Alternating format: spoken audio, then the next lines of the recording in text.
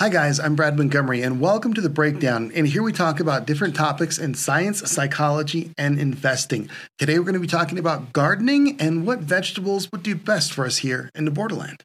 Before we get started, if you missed us, you can always catch any of our episodes by going to kfoxtv.com. Now let's break it down.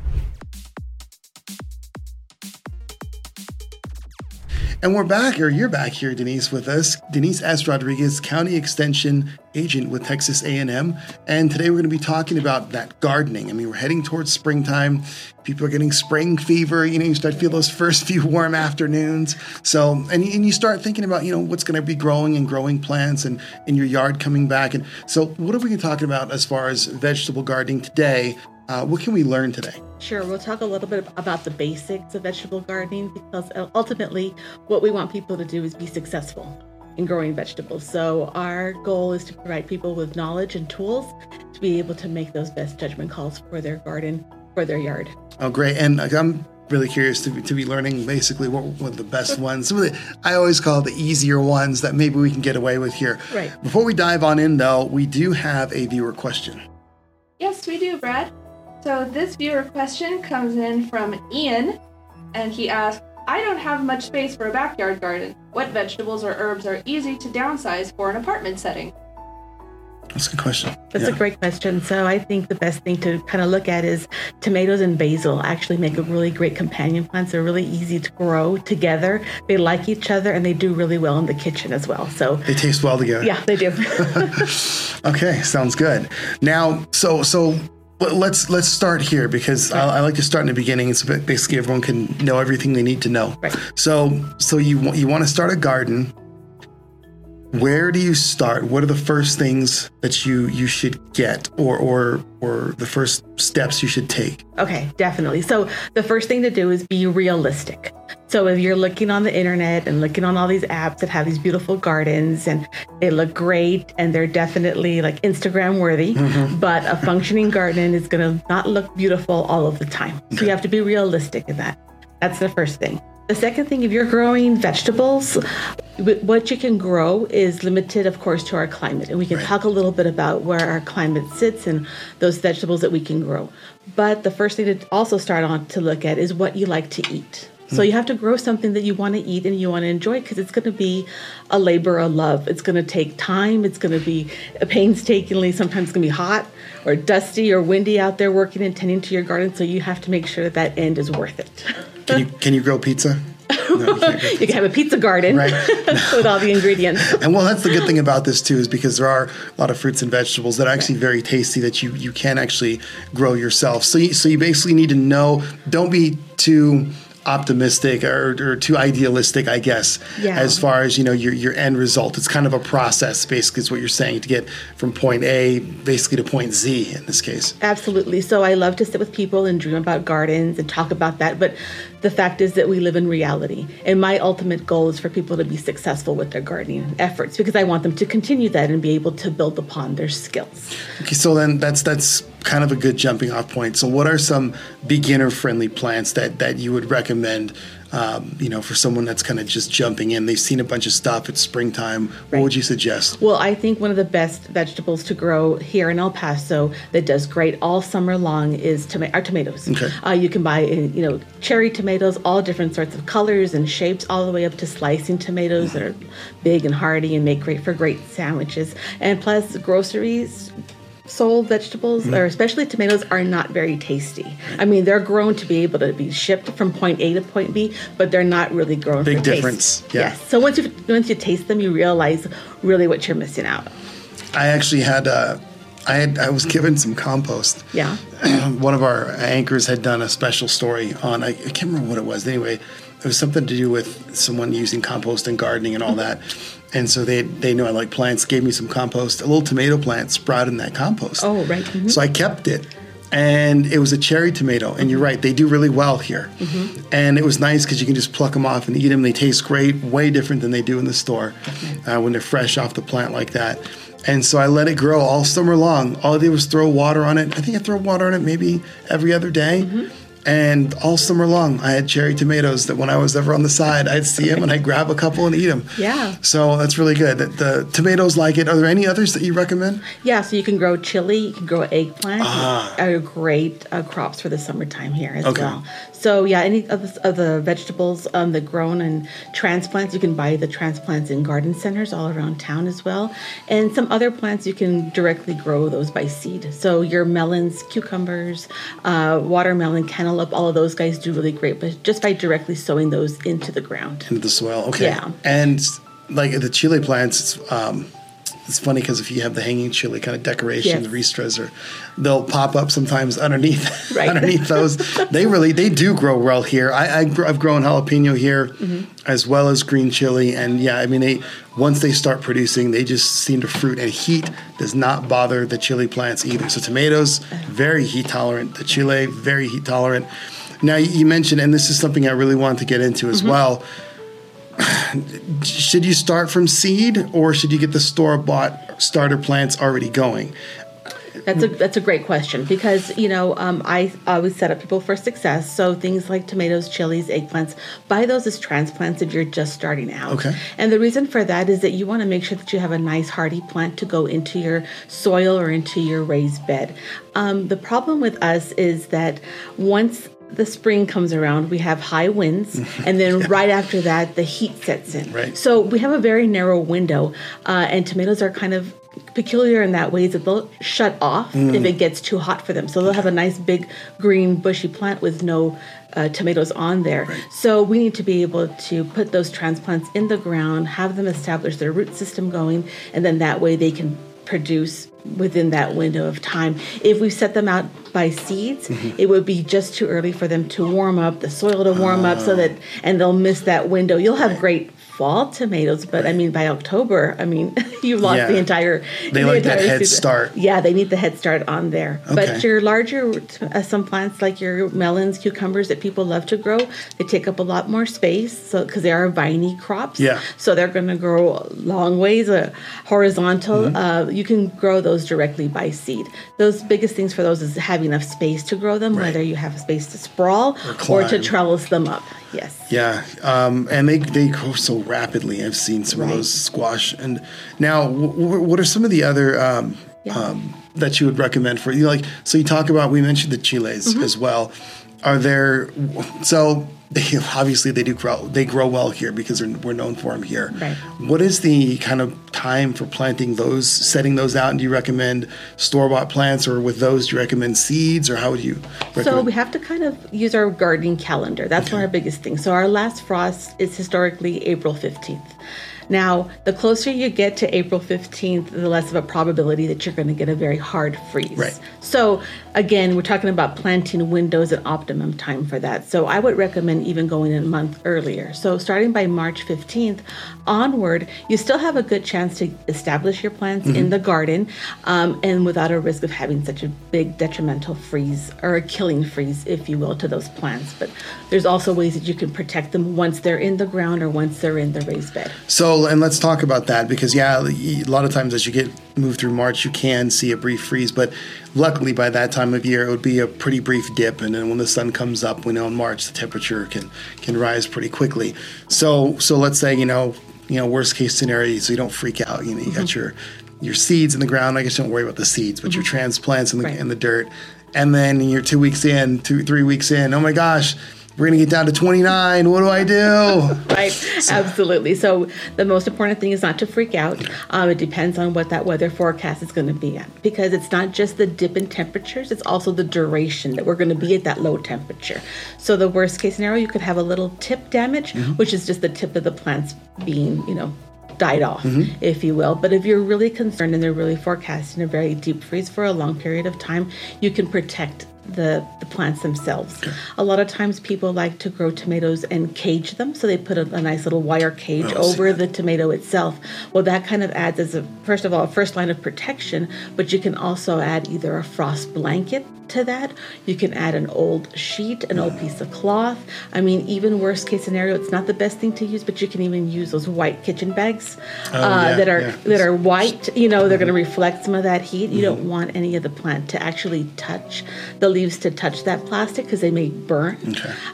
But it's a great way to be able to protect from colder temperatures, but also for that wind protection too, because these plants are growing and they're tender, but they're kind of lanky too. Like they'll kind of sway in the, and if those winds kind of kick up too hard, there's a snap. Yeah. And there's no way we can amend that snap once it snaps off. So those are kind of some insurance policies that you can put in when you're talking about growing tomatoes. Okay, sounds good. And so let's say you get the seeds or plants, and let's take two different areas here. So the seeds, how often, once you plant your seeds, should they be watered? Absolutely. So when you're looking to buy seeds, whether that's from a catalog or from a garden center, you're going to have all this great information in a very small envelope. The back of that envelope is going to tell you the number of days it takes to germinate, which is the number of days it's going to sprout from the ground up. And then it's going to tell you the number of days to harvest. Okay. So I always tell people, keep those little envelopes handy. That way you know what you planted, when you planted those, and then what to expect. So that's going to indicate when you're going to start seeing that fruit or those vegetables harvest throughout the time. Sometimes you don't want to plant everything all at the same time. You can grow radishes or carrots that are very much easily done in 30 days to get some radishes out there. You don't want to plant all those at the same time, so you can break up that planting time between 1 or 2 weeks, and then that way you have a continuous harvest going out on there. And then for the watering, I guess summer watering is hugely important, and I want to get to that. But like, as far as like springtime, you get your plants going, right? And I would say because you don't want to, when if it's chilly at night, you don't want to overwater, right? So we live obviously in El Paso with water restrictions, right? So that's the first thing we need to make sure that we're watering on our correct day. Big thing. And then the second thing is I always like to encourage people to water early on in the day as well. So the earlier you can do that, more than likely your chances are going to be that you're going to be around, whether you're getting up and being around your house and hearing if the sprinkler line is broken or there's a massive drip. You don't want to make sure you be a good steward of the water as well. And then that way you're able to kind of mediate any of those breaks in the line. But another thing that's for the health of the plant itself is that if the water splashes too closely to the plant itself, sometimes that can kind of like vector some kind of diseases or fungus that's growing in the soil. Oh, interesting. So if you water early on in the day, the chances are it's only going to get warmer throughout the day. That's going to give that water a chance to evaporate and not prevent that water from kind of soaking in the leaves. Oh, and just sitting on there. If you do it at nighttime, then what's going to happen at night? The temperatures go down, the humidity goes up, and then that water is just going to sit there on the leaves. So you want to also minimize the least chances of pests or diseases. Okay, that's interesting. Okay, so basically early morning, better, and that way it can evaporate if it does get on the plant. And then, and as far as summer goes, on the high heat days, so basically your watering day in the morning. Right. Okay. Absolutely. And I think one important thing to consider is also our soil amendments that we use, because all of those guys really play a big factor into water retention and keeping the water from evaporating. And that was one of the things that I had wondered about. Because you hear people talk about it from time to time. And actually, I have used it, but it was already I used it once or twice, but it was already in the bag of soil. Okay. And it had like mentioned it as one of the things on the bullet points. But what are some things that you can add to help that you can mix in yourself maybe? Absolutely. So one of the things that you can add is compost. And that compost can come either in large areas. You can, if you have a pickup truck, you can get a cubic yard of compost, or you can go to the garden center and buy that in small cubic bags. Right. And there's online calculators that you can use to be able to calculate how much you're going to need for your square footage of your garden. I think really the important thing to talk about, especially in El Paso, is that whenever we're answering gardeners' questions, we always ask them what zip code do they live in. And for us, it's not to be nosy. It's just because we have so many different types of soil throughout El Paso. We have the deep, really clay soils in the growing valleys, the upper and lower valleys, and we have the really deep sandy soils near the airport area. But the closer that you get to the mountain, I mean, you have little to non-existing soil profile on there. Especially the west side. Right, exactly. So in that case, that's why the compost is going to be that number one thing, because it's going to help all those different types of soils. It's going to add aeration for those heavy clay soils, and it's also going to help that water retention in your sandy or non-existent soils as well. So by knowing that what soil people have, then we're able to better direct them as far as planting, with their soil and whether they're going to do raised beds or they're going to do in-ground vegetable gardening. And before because we're gonna touch on that as well. Very important, I think, topic. Mm-hmm. What do you recommend as far as fertilization, and when should you start? Because I think I've heard if you fertilize when plants are too young, they're kind of, it can damage them. Actually, they're not quite as strong when they're young, and they can, I guess that fertilization can almost not supercharge them, but almost take them backwards. Yeah. So fertilizer is going to be salt. Okay. So any kind of configuration of fertilizer has a salt, so that has a tendency to burn plants. Okay. If it gets too close to the base of the plant, or it sits on the leaves or something of that nature. So the best thing that you can do is use what's called a water-soluble fertilizer. And these are going to be granules. Sometimes they're bright blue and white or something. And you dilute that in a 5-gallon bucket. Okay. And then what you're able to do is those salts become into this slurry in this water, in this water bucket. And then you can plant that around the base of the plant itself. Okay. And that's going to be the best way to get those available nutrients directly to the roots of the plant itself.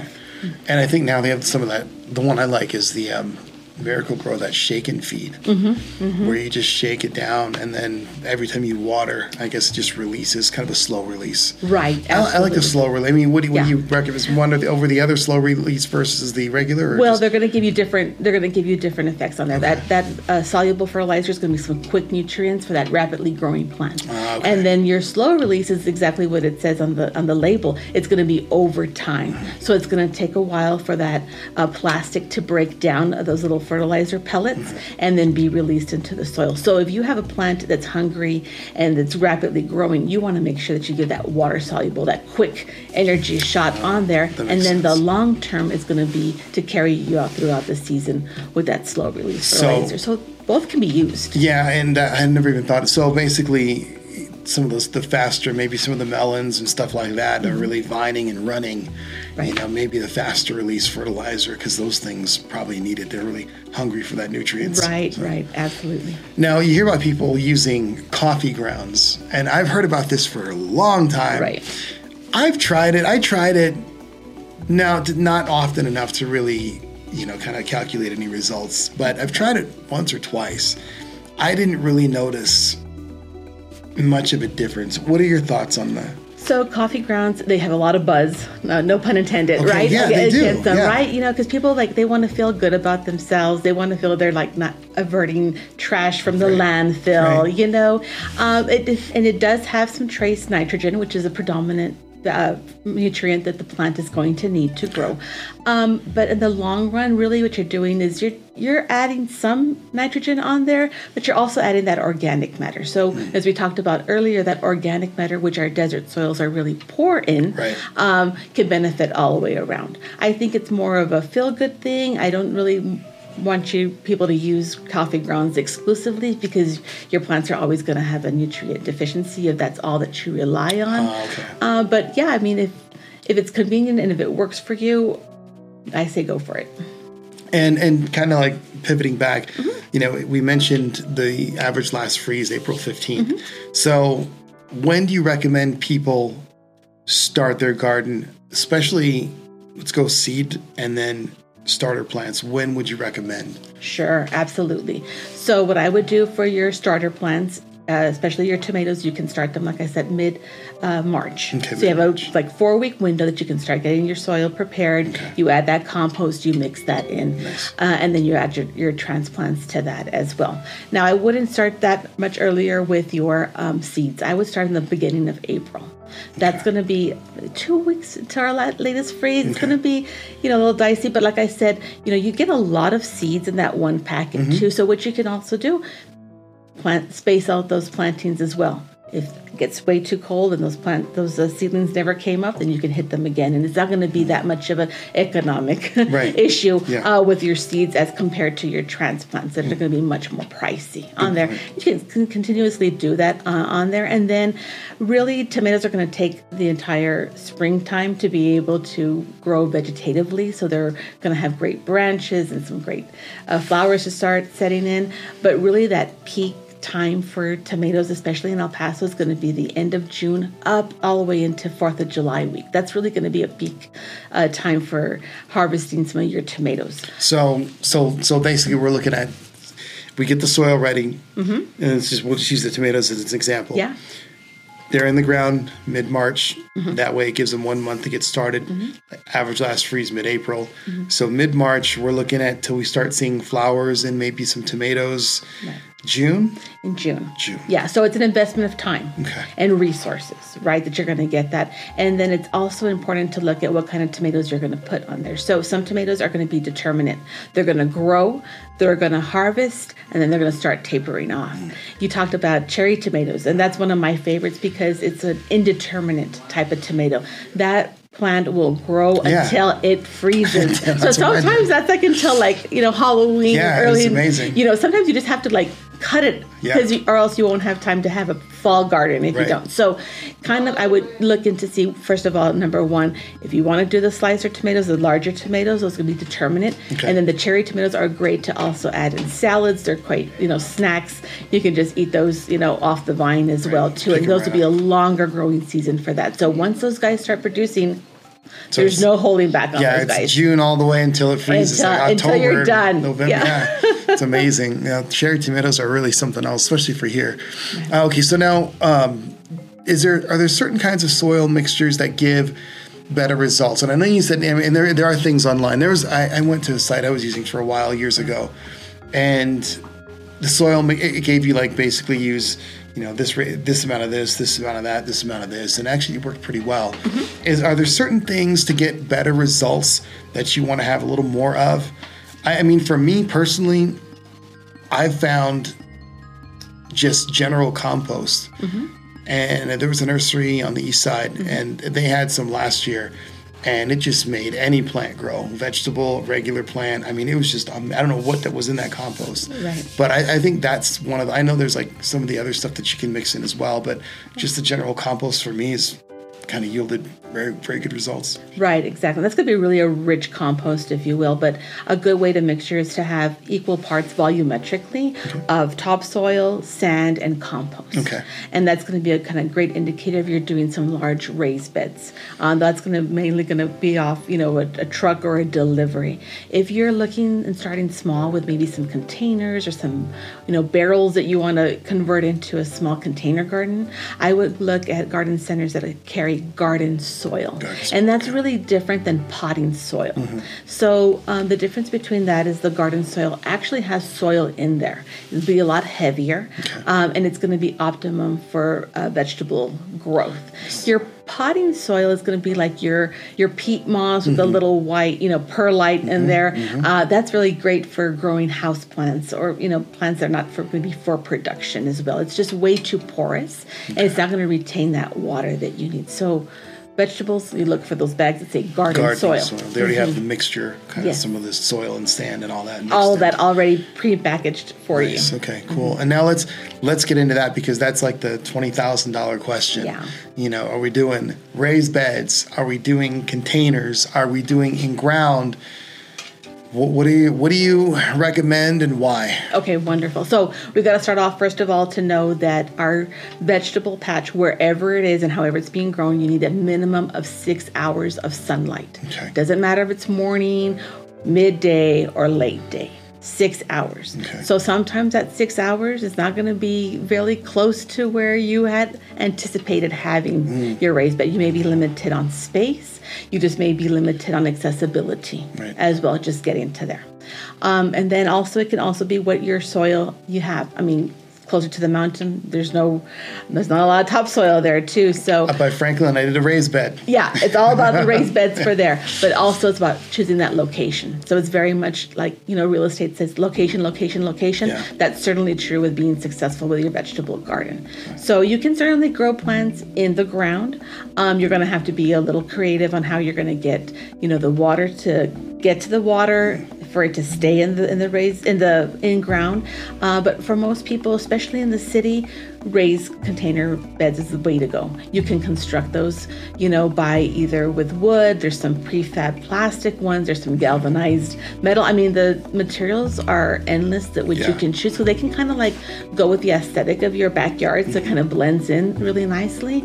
And then, they have the actual kits. Yeah, and that's what I had done. I did Yeah. the kit, and it came out. It was pretty cool. Yeah, it is pretty. It's easy to assemble and disassemble as well, because it's not like a long-term commitment either, because it's for the season. You're not looking for a long-term landscape. And so soil basically determines your biggest determinant on in-ground versus raised bed, and that's where I ended up going raised bed. Now what is are there any benefits or pros and cons for the containers versus just the raised bed? A container, like just a regular Yeah, pot? like if you've got like a big pot, or you want to use like one of those old nursery pots you had a tree in or something like that. Are there benefits to those versus just like a larger raised bed, or is it pretty much the same? Well, it's pretty much the same, but the good thing about containers is that they're mobile as well. So if you want to kind of move them closer to a little bit, maybe closer to your kitchen or to the outdoor patio window, you have that ability to move that, whereas your raised bed is just fixed. The bad thing about containers or standalone containers is that there's really no buffer when it comes to temperature. So when that sun really hits that side of the container, it's going to get really hot really quick. So that means that your water is going to evaporate much faster. Your plant's going to be a lot under stress a lot quicker. So, the bigger the better when it comes with what you're able to, afford or what you like. It's going to give you a little bit more buffer space as far as temperature fluctuations. Okay, great. Well, we learned a lot. So, and then there's one last thing I want to finish off on here, because and this is one thing I never really got too much into it. I'm curious myself. So now we've planted our vegetables. Those plants have flowered. They've grown. We've yielded and gotten yield of fruit and vegetables. And now we're looking at the end of the season. What do you recommend for kind of the dormancy period for your garden? Do you kind of mulch everything back in? Do you just take the plants out? Is there anything that you should do to the soil as you go into winter from fall into winter, or do you just leave it alone? Yeah, so the best thing to do is always remove any kind of spent plants from your garden. Okay. You never want any kind of insects or diseases to overwinter and then cause a problem for that next season. Okay. So it's really good to be tidy as far as removing any kind of that material from there. It's also a great opportunity for you to be able to add additional organic matter in the form of compost to kind of fix that up for the next season. And there's people that, we can grow vegetables all year around in El Paso. We're really lucky on that. For us, it's all about timing and putting the plants out at that particular window to maximize the yield. Right. All right. Well, thank you very much, Denise S. Rodriguez, County Extension Director with Texas A&M. We're going to have her back again. We've talked a lot of good plant stuff, and we really appreciate your knowledge. I learned a lot today. Where are some sites that people can visit to maybe find out more information about gardening or just plants for the area? Sure, absolutely. You can check out elp.tamu.edu. That's our home site. And we also have our Texas Master Gardener site. It's txmg.org/El Paso. All right. Thank you very much again, Denise.